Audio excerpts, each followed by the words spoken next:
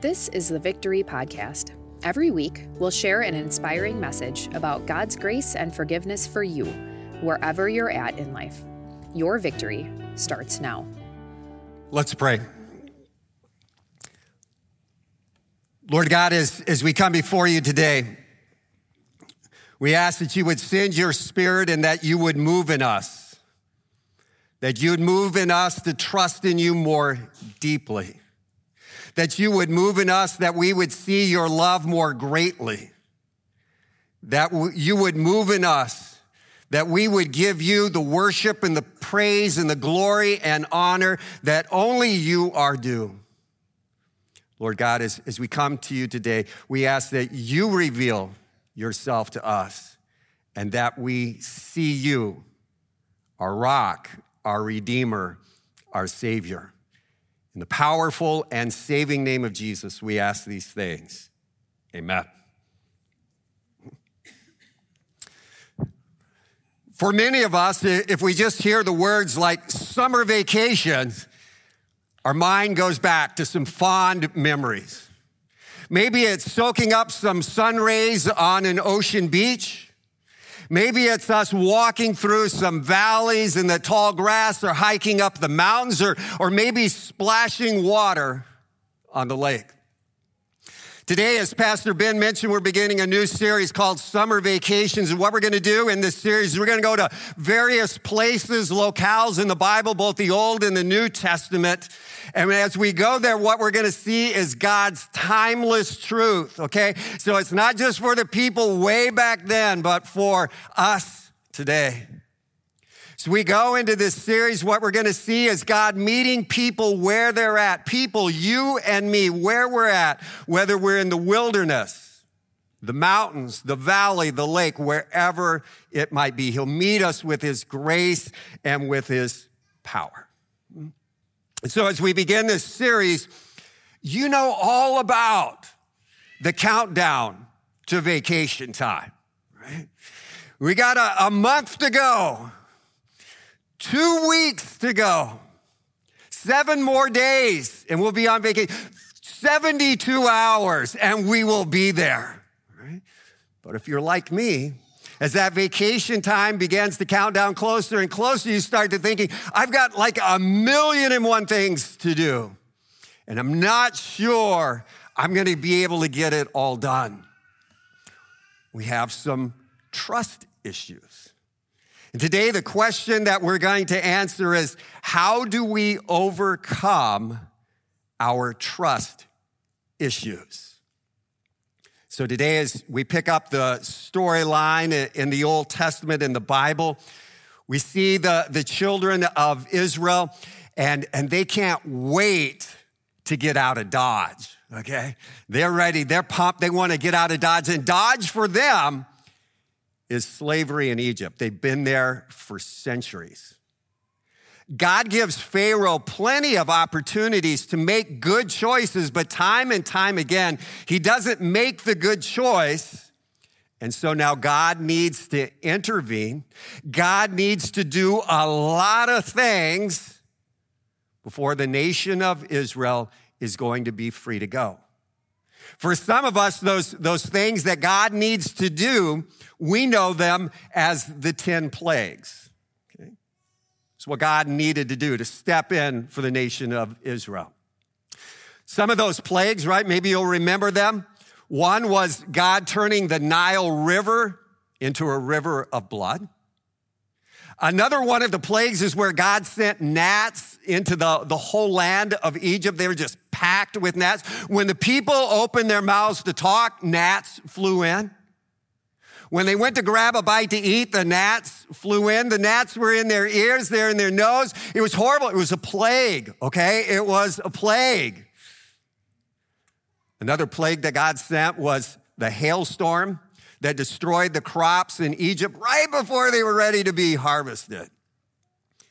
And then the pivotal plague, the last one, the plague of the death of the firstborn son of every family in Egypt, both human and animal.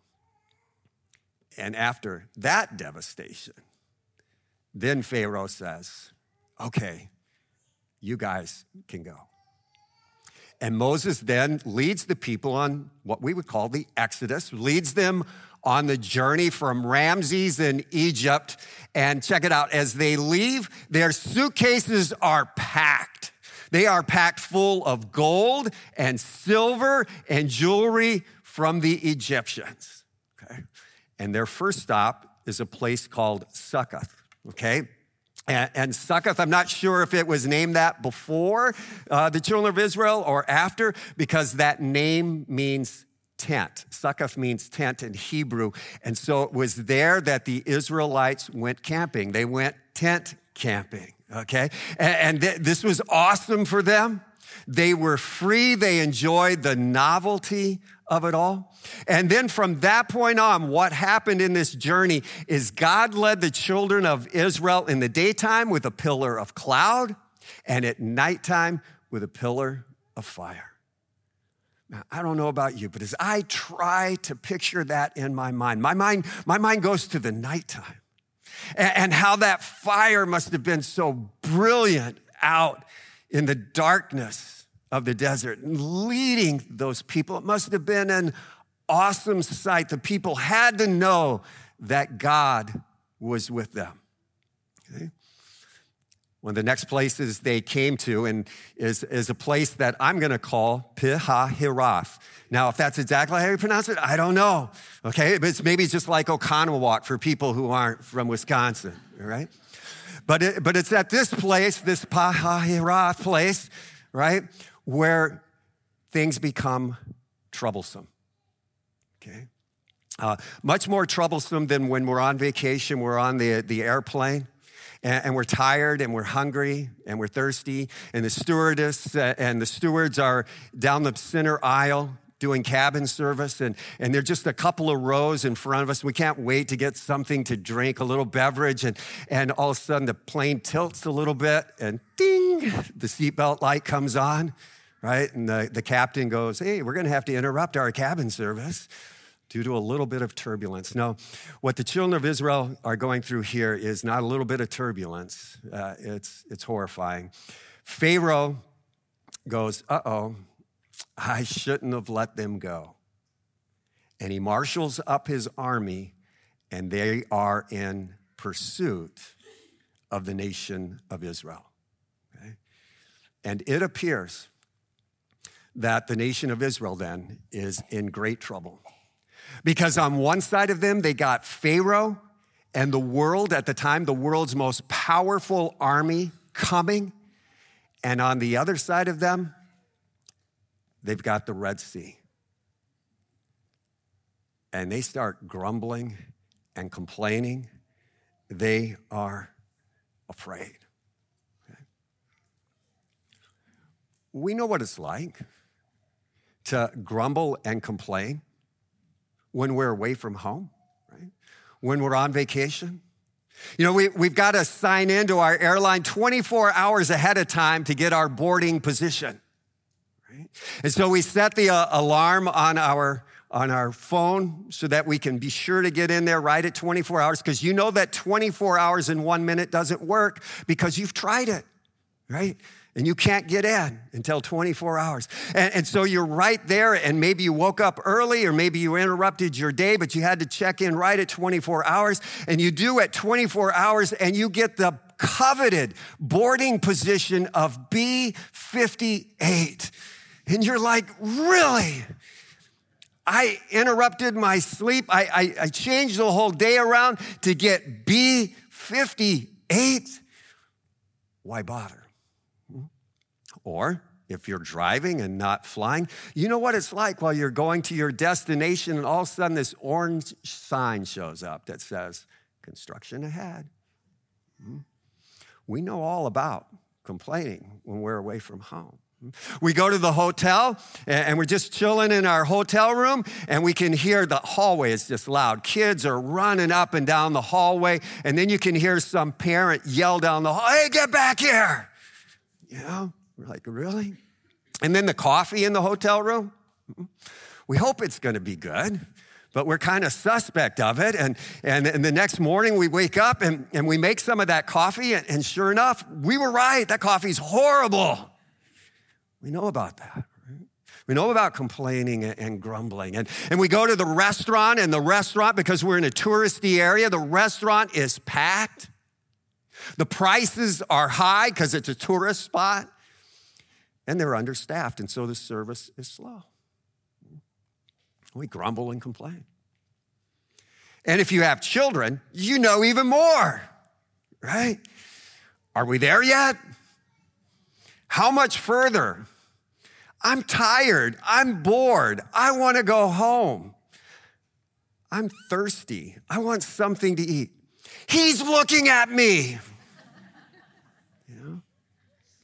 I got to go to the bathroom. Even though you asked them 10 times 5 minutes ago before you left if they need to go to the bathroom. We know all about the grumbling and complaining. The nation of Israel was out there in the wilderness in worry, anxiety, and panic. They were worried, and they were afraid, and they grumbled and complained, and they let Moses have it, okay? And Moses said to them, "The Lord himself will fight for you. Just stay calm." Keep calm. And you thought that was a 21st century thing, right? Just keep calm. And so the Lord's going to fight for him. So guess what? Who's in trouble really is not the nation of Israel, but who's in trouble is Pharaoh and the world's greatest army.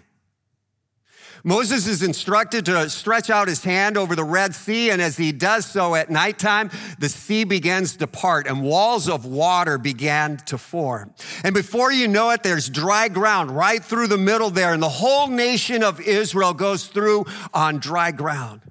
And when the morning comes, Moses is instructed to stretch out his hand over the Red Sea again. And as he does so, Pharaoh and that world-class army is right there in the middle of that Red Sea. And as Moses stretches out his hand, that water comes cascading down and not only drenches Pharaoh and that world's best army, but drowns them all. God was fighting for Israel. And as Israel looked back over their shoulder, having just walked through on dry ground, looked back over their shoulder and that army is gone, they must have been saying, "Our God is an awesome God." A few days later, after making a few more stops, they end up in a place called the Desert of Sin, okay? Now, the word sin here, the Hebrew word sin, that's not our word sin. They're going to sin while they're there, but that's not what it means, okay? The word sin in Hebrew means clay or thorny. In other words, the ground that they're walking on is hard, and there's nothing but thorns around. It doesn't produce or support life. There's no vegetation there. There's nothing to eat. And the children of Israel, ready for it? They began to complain and grumble. Even though they had just seen these 10 plagues not long ago, even though they had just seen the Red Sea part, even though they had seen other miracles around them along the way, they complained. Unbelievable. Unbelievable. We would never do that. Or would we? Imagine you. You're out in the desert, you're out in the wilderness, and you haven't eaten for 3 days. What are you saying? What is your attitude, really? I think we could say something like, "This stinks," or something a whole lot more vernacular and profane. I think if we were there, we'd be leading the revolt. Because, after all, we're the ones with the big refrigerators in our homes that are packed full. And we look inside them and we say, repeat after me, there's nothing to eat in this house. There's nothing to eat in this house. Right? And we think they had trust issues. We have trust issues. And so what did God do? In the middle of all that grumbling and complaining the nation of Israel is doing. This is what the scripture says. The Lord said to Moses, I've heard the grumbling of the Israelites. Tell them, at twilight you will eat meat, and in the morning you'll be filled with bread. Then you will know that I am the Lord your God. That evening, quail came and covered the camp. And in the morning there was a layer of dew around the camp. When the dew was gone, thin flakes like frost on the ground appeared on the desert floor. When the Israelites saw it, they said to each other, what is it? For they didn't know what it was. Moses said to them, it is the bread the Lord has given you to eat.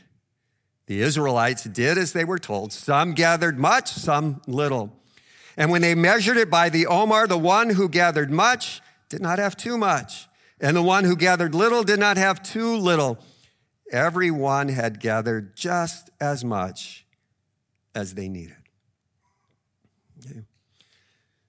The children of Israel, they're grumbling, they're complaining, they're upset, they're ticked off, they're going, man, I'd rather be in Egypt in slavery than out here.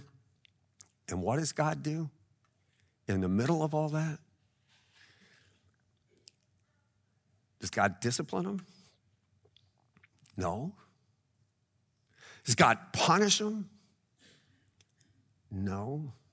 In the middle of their grumbling and complaining, God provides for them again. God is faithful. How do we overcome our trust issues? Remember, God provides for us. God's provisions for us are not based on our character. They're based on his character. And the more you and I take our eyes off our character and look upon God and his character, our trust in him grows. And that's super important. Because like the children of Israel, some of us are going through the wilderness of tough times right now. Our life aches. It aches. Our bones ache. Our joints ache. Our heart aches. Our brains ache.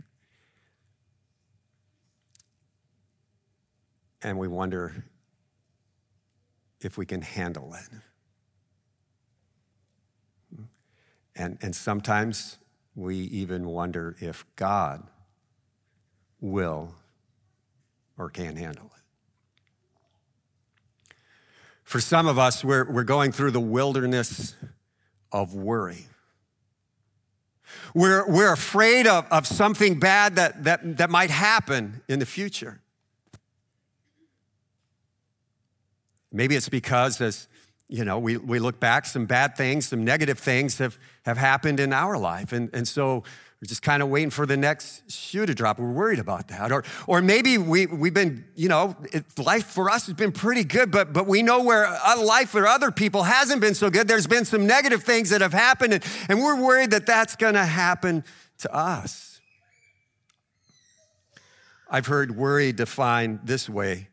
Worry is having faith in the negative. For some of us, that may have hit a little bit too close to home. Worry is faith in the negative. For some of us, we're going through the wilderness of anxiety. What if? What if this happens? What if they don't like me?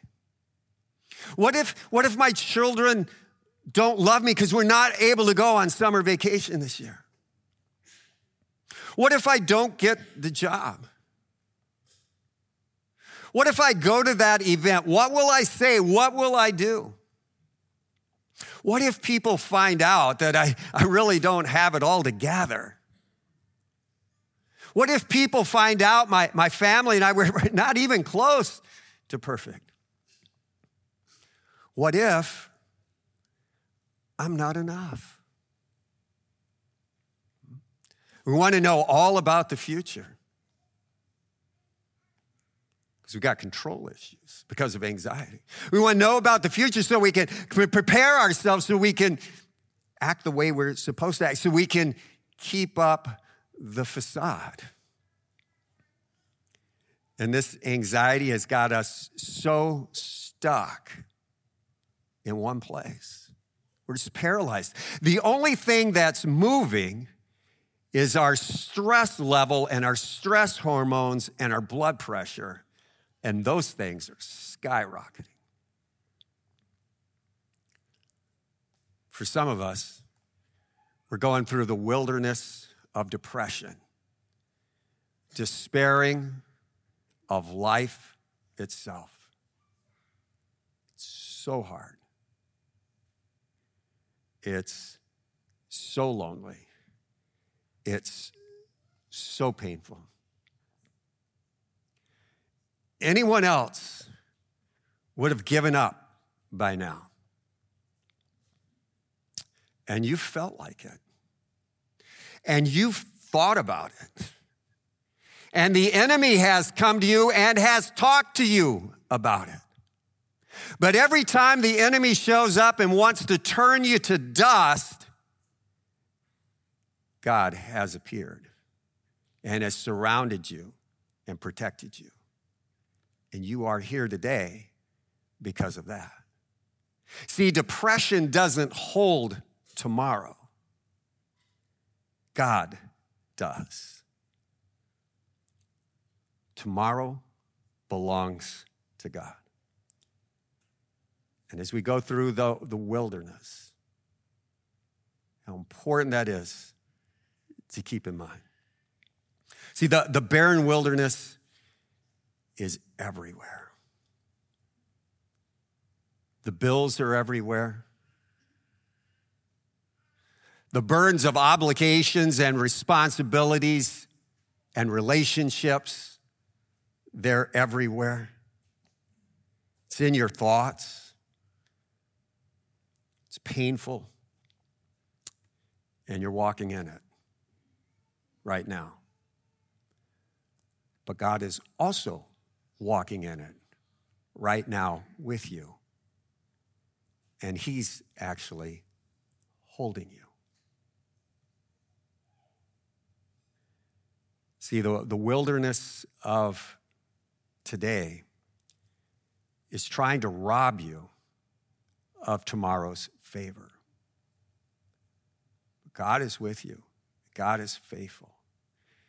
Jesus tells us in Matthew chapter 28, and surely I'm with you always to the very end of the age. How do we overcome our trust issues? In good times or bad times, at all times, remember, God is holding you. Historically, when people go on a journey, when they try to get from point A to point B, there have been like two models to follow, the map or the GPS or the compass.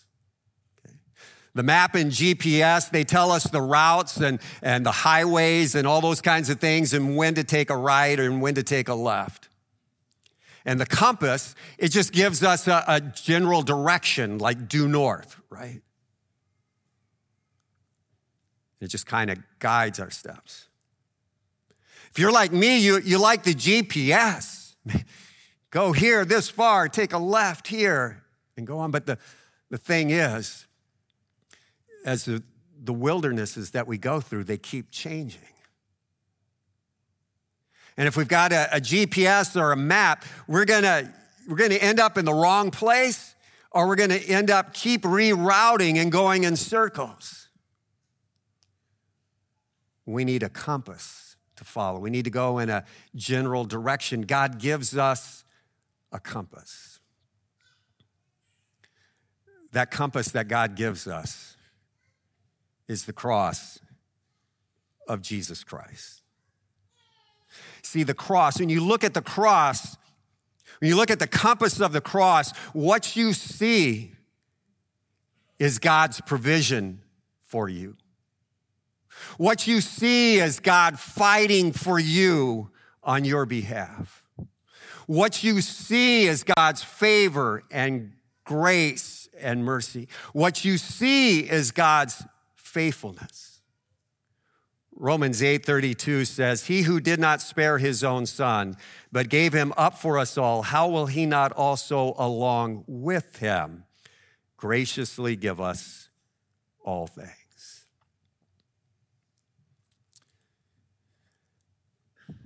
Check it out. Jesus trusted God in our place in the wilderness. Oh yeah, Jesus knows all about the wilderness. He knows all about being so lonely. He knows all about being rejected by the people he came to save.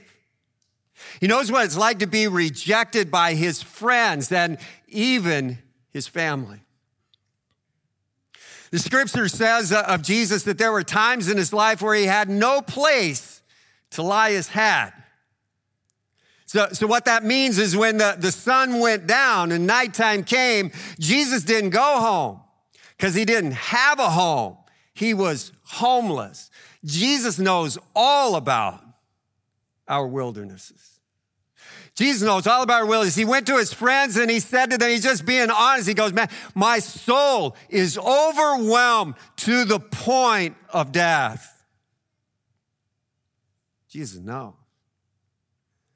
And in the middle of the wilderness, in the middle of the horrific times, Jesus trusted God. Listen to this from Matthew chapter 26.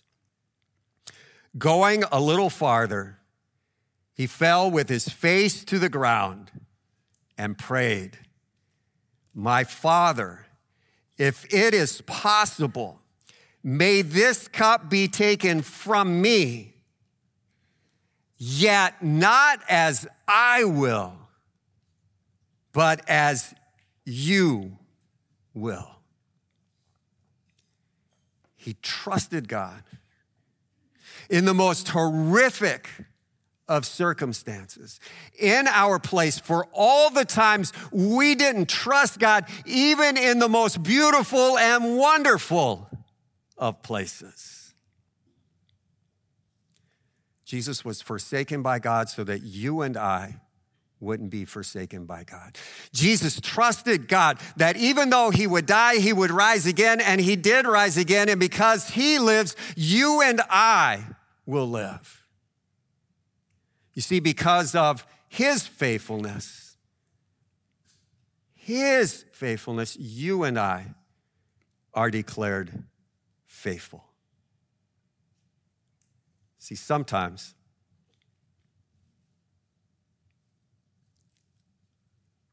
we just got to go to God. Say, "God, you got to be you in this time." How do we overcome our trust issues? Jesus is our Redeemer, trusts for us in our place. See, you and I, we can't see what God can see. We can see up to the corner, but God can see around the corner. And so when all heck breaks loose, and I'd use the other word, but we got small kids here. When all heck breaks loose, when tears are streaming down our face, when we can't move an inch, we can be like the man in Scripture whose son was possessed by a demon. Notice I didn't say this guy was sick. Satan had overtaken his body. And the man went to Jesus and said, my son, if you can heal him, would you do that? And Jesus is like, if? Anything's possible for the one who believes. And so the man prayed. The man called out what you and I can call out. Lord, I believe. Help me overcome my unbelief. We can pray like that. And you know why we can pray like that? Because God is faithful. Thanks for listening to the Victory Podcast, brought to you by Victory of the Lamb in Franklin, Wisconsin. For video sermon archives, more information about us, and to let us know how we can meet you where you're at, go to victoryofthelamb.com.